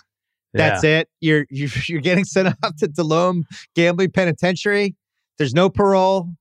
That's it. You're going to spend the rest of your life in a cell. I'm not betting on you ever again. You're gone. That's it. You're in Delhomme Penitentiary. Mandatory sentence. That's what it is. So 3 interceptions at home in front of the crowd. We're a 1 seed. Yeah, and you're apologizing in the press conference. You're out. I'm sending you to Delhomme Penitentiary, and there's no parole board. I don't mind that. We're done. We're out. Tua's already there, even though he's never been in a playoff game. But I have a few QBs that I think are at on one of the wings of Delhomme Penitentiary. But yeah, Tannehill. I should have known because we've seen him do this, but fresh in my mind was when he fucked me on that Thursday night Niners game when he came back against the Niners. Oh yeah, and you're like, oh, Tannehill, wow, maybe Tannehill, and it's like, no. It was back to 2012. Oh, and it was all on a silver platter for him, right? With Derrick Henry's coming back, and you don't think even Tannehill has to do much to win this game, and especially when your defense has 9 sacks. We were texting during the second half. Henry looked good in the first half. Mm-hmm. By the fourth quarter, he looked like Gronk did in that Bucs game. Like he looked like he was running on the fumes of he was like a car trying to get to the gas station with like the wobbly tire. And Foreman was like right there. Every time they put Foreman in, like it was super exciting. Yeah. And they just were like, fuck it. Derek's our guy. Meanwhile, he's got a plate and 5 screws in his. And then the other thing, they have this AJ Brown who's unstoppable, who had a good game, but how about him in reverses? How about bubble screens with him. Like, why aren't they doing like the Debo or what the Dallas should have done with CD Lamb last week? Like, just get him touches, get him the ball. And it was like it was his worst coach game, Vrabel. It really was the worst coach game. And they lost to the Jets and Texans, and this was worse. I know, you got mad at me because I was like, I thought that this was the smartest kind of close game team of the year. And you were like, well, they lost the Texans and Jets. I don't mean to take it out on you. Just know it's residual bullets I have in the chamber that I throw at Clay Travis, who loves the Titans, and I just have to make him feel bad about him. They were the team that they made the other team beat themselves all year. And when, they played 3 bad games, the Texans, the Jets, and the Pats, when they fumbled all those times against the Pats. Other than that, they always won games like this. So when they were coming down and it seemed like it was either going to be 19-16 or 23-16, but they were winning. Oh, we forgot to mention, he goes for 2 when it's 6-6. In the one. Yeah, right. Right. It's like, oh, we're on the 1 yard line. We're going to get 2. Right. They got the offside, so they moved it closer. I have a number for that: 62% from the 1 yard line, 49% from the 2. But you don't need it. You just need the 1, right? At that point. So I default to my position on this stuff. I actually didn't mind when they went for it. I just hated the play. They took the tight end on the left. He went in motion, left the guy that he was supposed to block just by himself. Slow developing handoff to Henry. Guess who comes in and tackles Henry?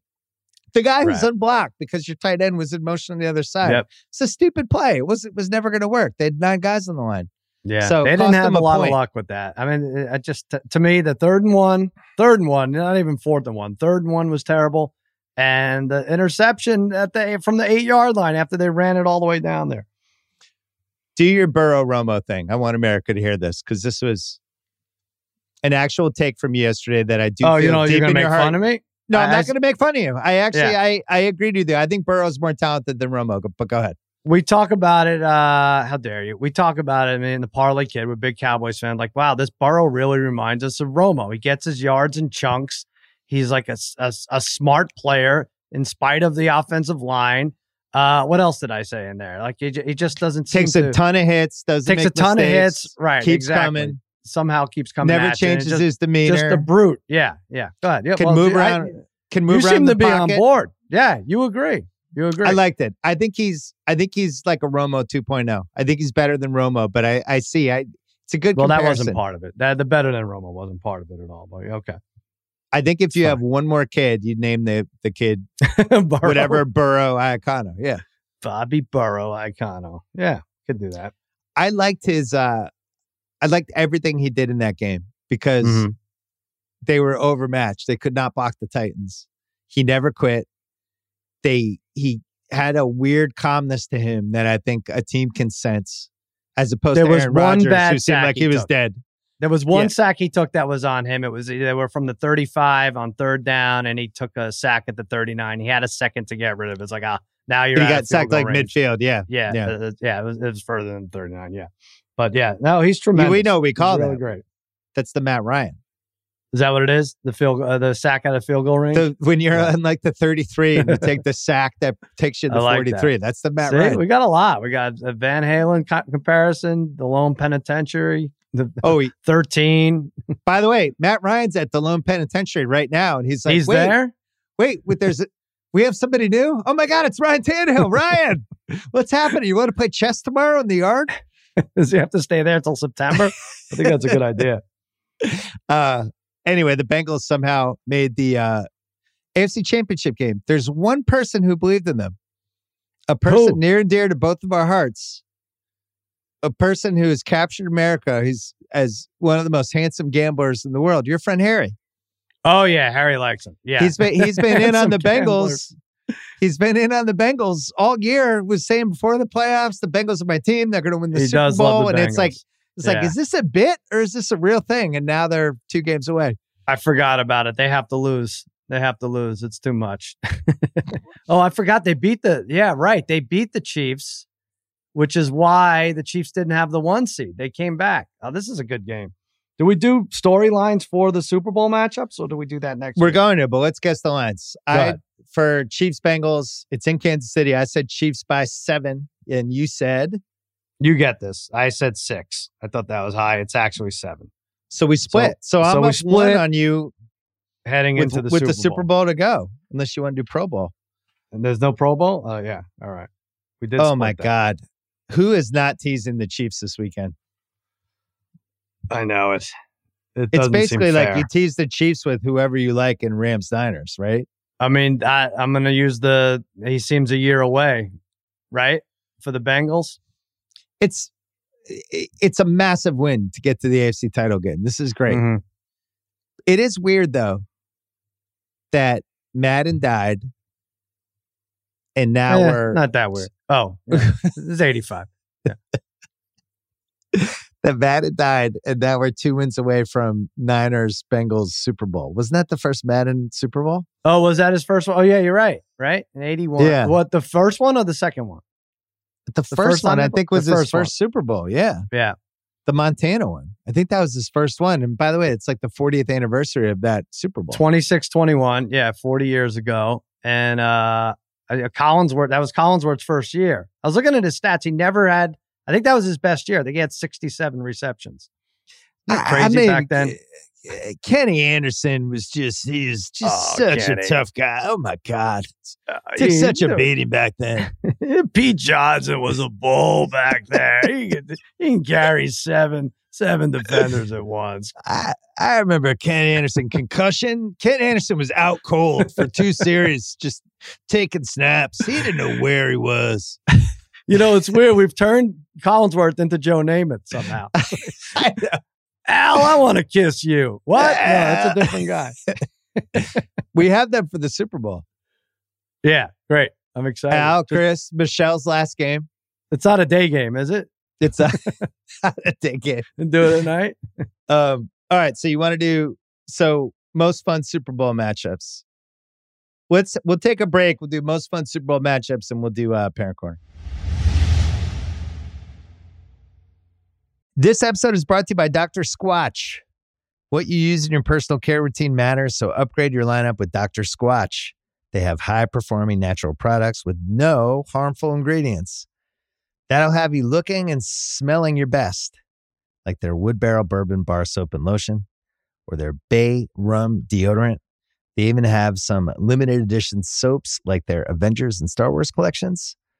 Those seem like they'd be fun to try. And right now, they have an amazing offer for new customers. Get 20% off your first purchase of any amount or a subscription order by going to drsquatch.com/Simmons or use the code Simmons at checkout. This episode is brought to you by Lincoln and the all-new 2024 Nautilus Hybrid, featuring customizable 48-inch panoramic display, available Revel audio system, and available perfect position front seats with active motion massage. Oh my God. The world isn't wide enough. Visit Lincoln.com to learn more. Some models, trims, and features may not be available or may be subject to change. Check with your local retailer for current information. Lincoln and Nautilus are trademarks of Ford or its affiliates. Most fun Super Bowl matchups. I mean, the league almost lost Mahomes, Brady, and Rodgers in the same weekend. That would have been... I know Allen's great, but the league wants Mahomes in this game. I would expect them to get some calls. Mm-hmm. KC Rams is pretty good, and we could have the whole Rams being, being home, and oh my God, and but Stafford and from Detroit to here, and McVay, and a chance to redeem himself, and talk about great games. That was a phenomenal Monday night game, right? A couple of years ago, so. You got that. That's probably our highest upside one. Mm-hmm. But KC Niners would be second, but we already had it. Right. I'm trying to think if this Niners team is better than that. I don't think so. No, they weren't. They lost 3 games that year? Yeah, something like that. 13-3? Was it better? Yeah.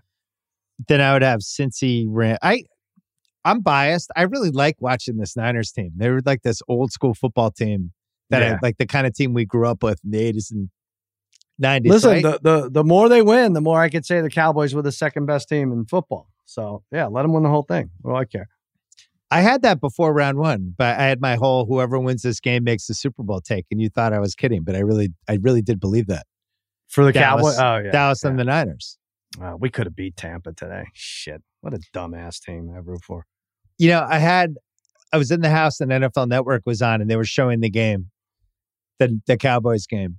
The fact that the fake punt worked, I felt like we didn't make enough of it because the Cowboys ended up losing. But like, it was the most obvious fake punt situation probably in the last 5 years. And the Niners guys running backwards has no idea they're going to fake punt. But that could have been a disaster. Yeah, it's. I don't know which of these teams is the most flimsy because the Chiefs, like, it just seems like you can move the ball and there's. I think. Maybe Honey Badger comes back next week. Who knows? But it just seems like you can throw on them. The Rams can't run the ball to save their lives. So even if they have a lead, we've seen over and over again, they've almost blown these leads because they can't run the ball. Right. The Niners, Jimmy G is a heart attack. And then Cincy easily could have lost to the Raiders or the Titans. And now they're in the AFC title game. So this is weird.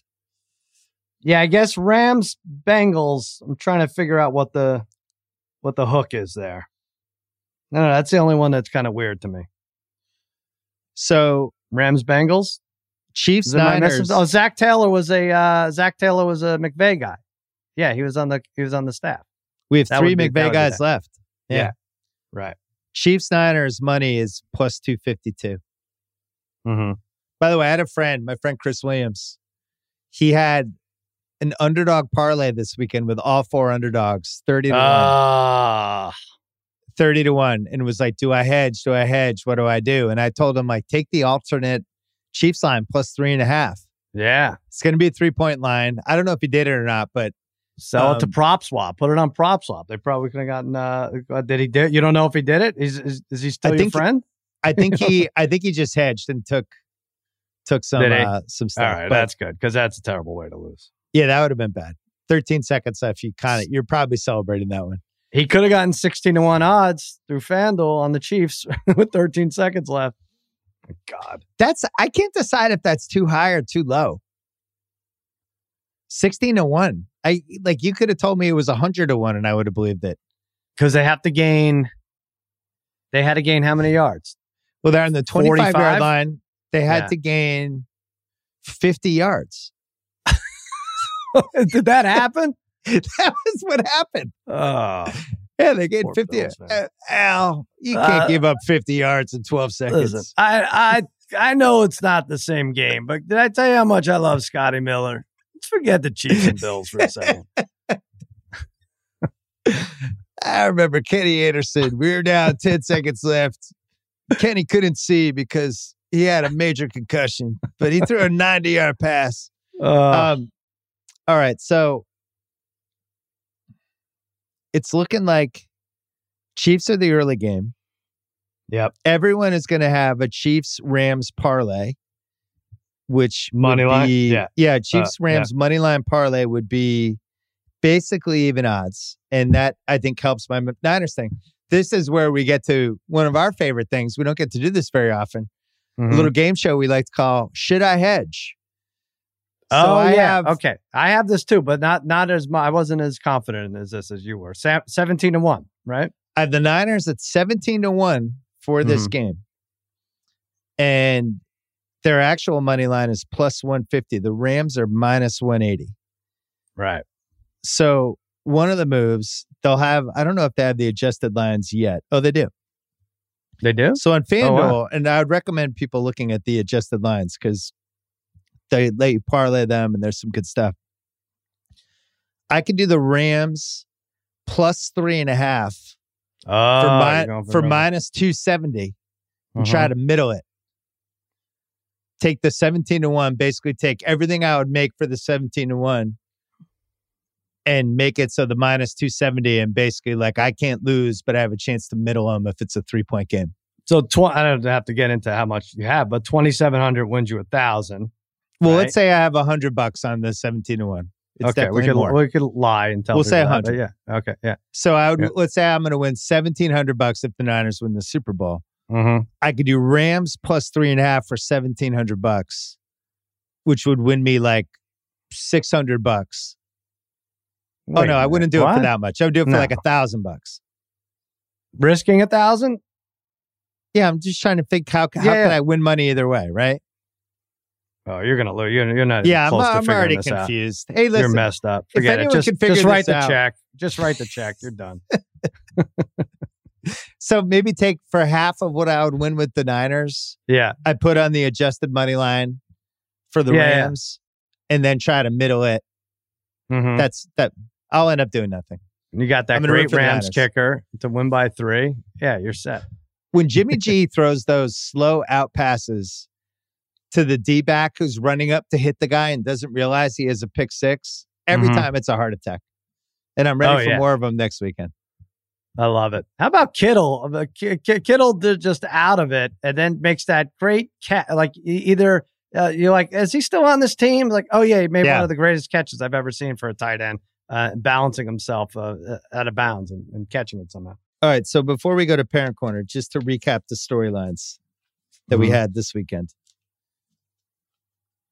It might have been Tom Brady's last game. It might have been Aaron Rodgers' last Packers game. We're good with that. We had 3 straight last second end of the game field goals, 3 walk-off field goals in a row, which had never happened before. Yep. We had Allen versus Mahomes for the championship belt. We had a Joe Burrow arrival. Joe Burrow's now here. Mm-hmm. We had this vindicated Stafford trade.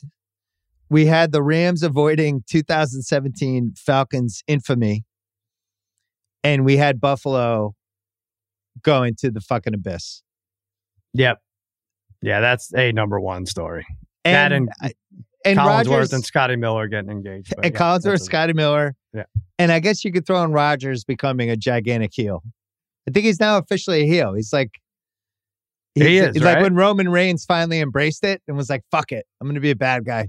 I mean, we could read like my 20 favorite Twitter jokes about Aaron Rodgers, but we'll be here all night. Like it was tremendous. You're right. There was never an onslaught like that on social media.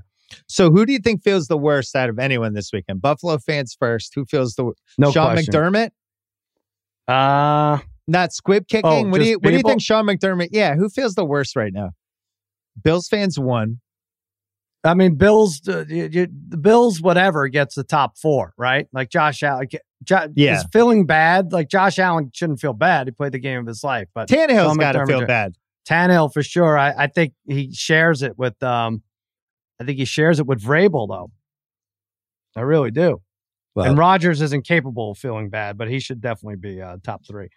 Vrabel can go visit him at the DeLone Penitentiary. Yeah. All right, let's go to Parent Corner.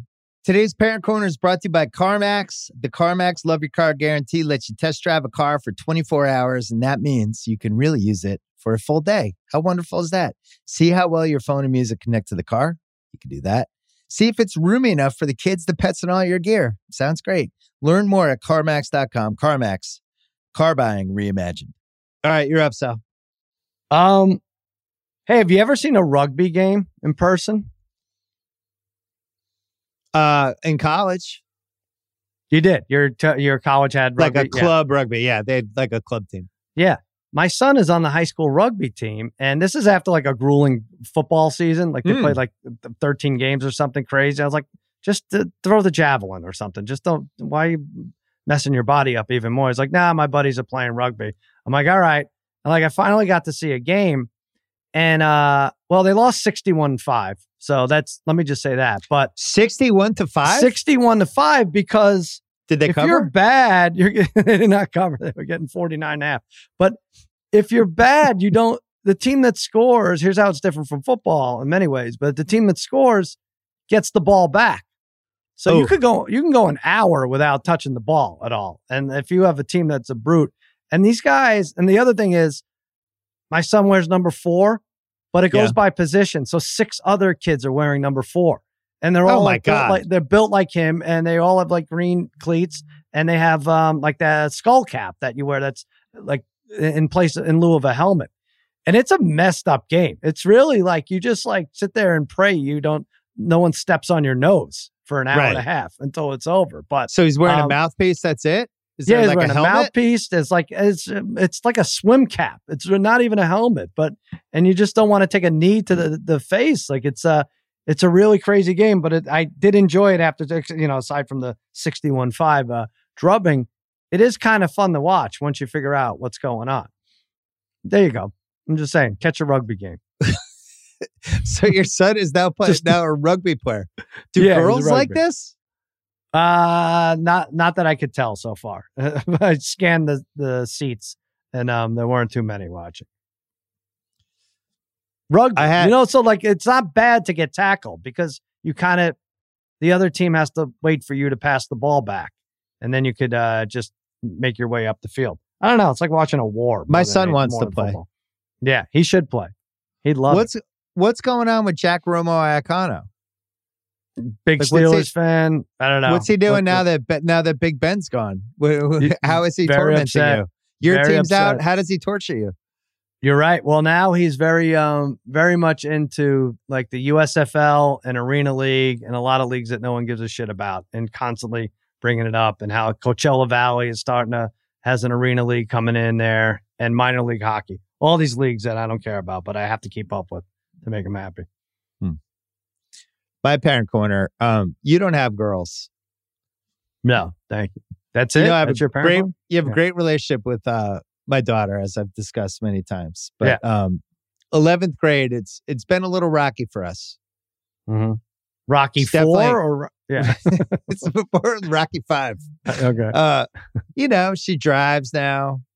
Not home, that never wants to see us, all that stuff. But very short lately. But I never get mad at my daughter. And then finally, Wednesday night, we were trying to figure out, she had like soccer games for school the next 2 days and some other things, and trying to talk to her about how to plan out her schedule. And she's not really listening to me, and she's on her phone. And then finally I got mad, and I was like, that's it. I'm not going to your game tomorrow. She's like, don't go. That's fine. It was like, wait, we had like a real fight. So it's interesting because my mom hasn't talked to me for 3 weeks because I made the joke that she gave all of us COVID 4 weeks ago. So my mom still refuses to talk to me. I don't even feel like I'm fighting with her, but and then my kids hang out with her, and she's like, yeah, I'm not talking to him anymore. So I'm like, I guess that's it. I'm just never talking to my mom again. So I had a 12-hour window Wednesday and Thursday where I wasn't talking to 2 of the 3 most important females in my life. Like, we're not talking to me. And I didn't. The other go to one's game Michelle on Thursday. Tafoya? Oh, no. Okay. No, Michelle and I are still talking. Okay, good. So then we made up on Thursday, me and my daughter, and then I took her to the game on Friday, and we kind of rebuilt it, gave her some life advice on things, and I feel like we're okay, but I'm sure something else will happen next week. Oh, that's good. But yeah, I was feuding with 2 of the 3 women in my life for 12 hours. My mom, we're now on, it's like the Iran hostage crisis. It's you're still not talking to her. Day 32. Yeah, my mom, we're still not talking. Won't talk. Why don't you just say you were kidding around and everyone's got COVID this month? And my mom didn't talk to her brother for 8 years. That's pretty good. It's like an actual thing that happened. Like, you think you're like, well, you're Italian. Yeah, of course. The Italians are like, they're fucking bonkers. Nothing. So my mom won't talk to me anymore. And it's all because she thought I insulted her when I joked that she gave all of us COVID. She thought that was in very poor taste. So how does this fix itself? Like, your wife has to get involved now, right? No, because I'm out. I'm like, all right, well, if my mom doesn't want to talk to me, so be it. What am I going to do? So it's like, it's like, I think we're both good with it. Maybe this is it. Maybe we're getting parent-kid divorced. I wonder if she has a parent corner telling this very story somewhere on her podcast. It's interesting. I don't know. I'm not even... Can you be in a feud if you're not feuding? I don't know how that works. I don't know. It's kind of what Aaron Rodgers has got going. Like, I'm not mad at my mom, and if she called tomorrow, I'd be like, hey, how's it going? But she doesn't want to talk to me. Right. So what's the longest you've gone without talking to either of your parents? My father, almost a year. It's almost a year? Yeah. We got into an argument at my kid's soccer game, Jack Romo's soccer game. I remember this. He told me, he claims I told him the wrong field. And, he never answers his cell phone, which 100% of these things are fixed. But we're okay now. It's good. Wait, what's the common denominator? It's crazy, your father, Italians. Your father, an Italian guy. Yeah. I know. Yeah. So now it's me and my mom heading toward month 2 of us not talking because I made a joke. Just talk though, because things are weird in the world. Just talk to her. Just be the man. Be the man here. Be a big. You think I should apologize for making a joke? Yeah. What do you care? So what if you mean it or not? Just apologize. Just wanted more bang for my buck with a parent feud. Like, I really want to be like, oh, yeah, she was right. I really crossed the line. But I really don't feel like I crossed the line. Well, you want to break hers and Uncle Luigi's record of 8 years? What are you gonna What are you gonna do? Uncle Ricky. Is it Uncle Ricky? Uncle Ricky's like, it was the best 8 years of my life. And now they talk now, or yeah, Uncle Ricky's gone? They talk that. No, they talk that. Uncle Ricky's doing maybe great. Call Uncle Ricky and get some advice from him. Well, he'll be like, oh, keep it going. No, he has a record like 72 Dolphins and the Falcons. What an action-packed Parent Corner. All right, Parent Corner.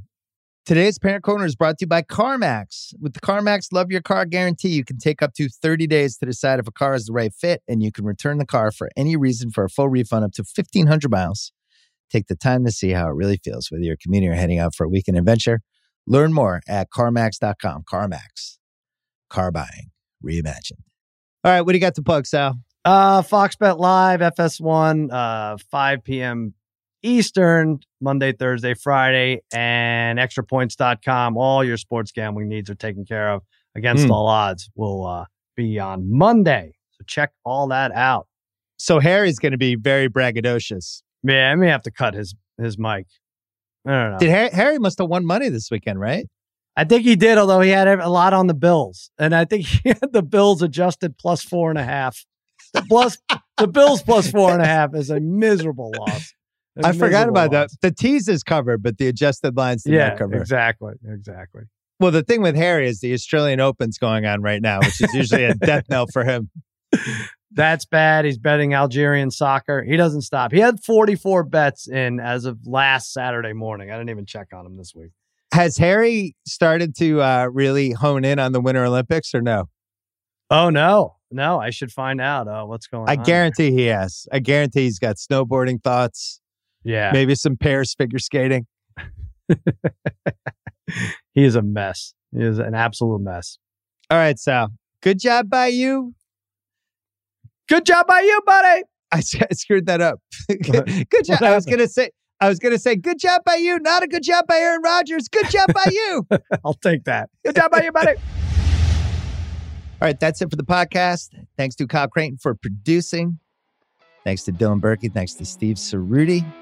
And we will be back on this feed on Tuesday. Don't forget, new rewatchables, Monday Night Casino. That is coming. And I'll see you here on Tuesday.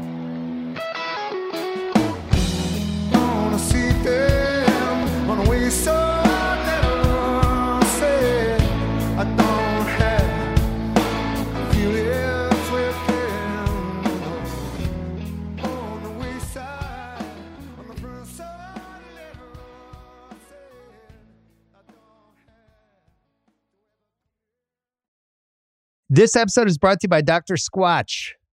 What you use in your personal care routine matters, so upgrade your lineup with Dr. Squatch. They have high-performing natural products with no harmful ingredients. That'll have you looking and smelling your best, like their Wood Barrel Bourbon Bar Soap and Lotion or their Bay Rum Deodorant. They even have some limited edition soaps like their Avengers and Star Wars collections. Those seem like they'd be fun to try. And right now, they have an amazing offer for new customers. Get 20% off your first purchase of any amount or a subscription order by going to drsquatch.com/Simmons or use the code Simmons at checkout.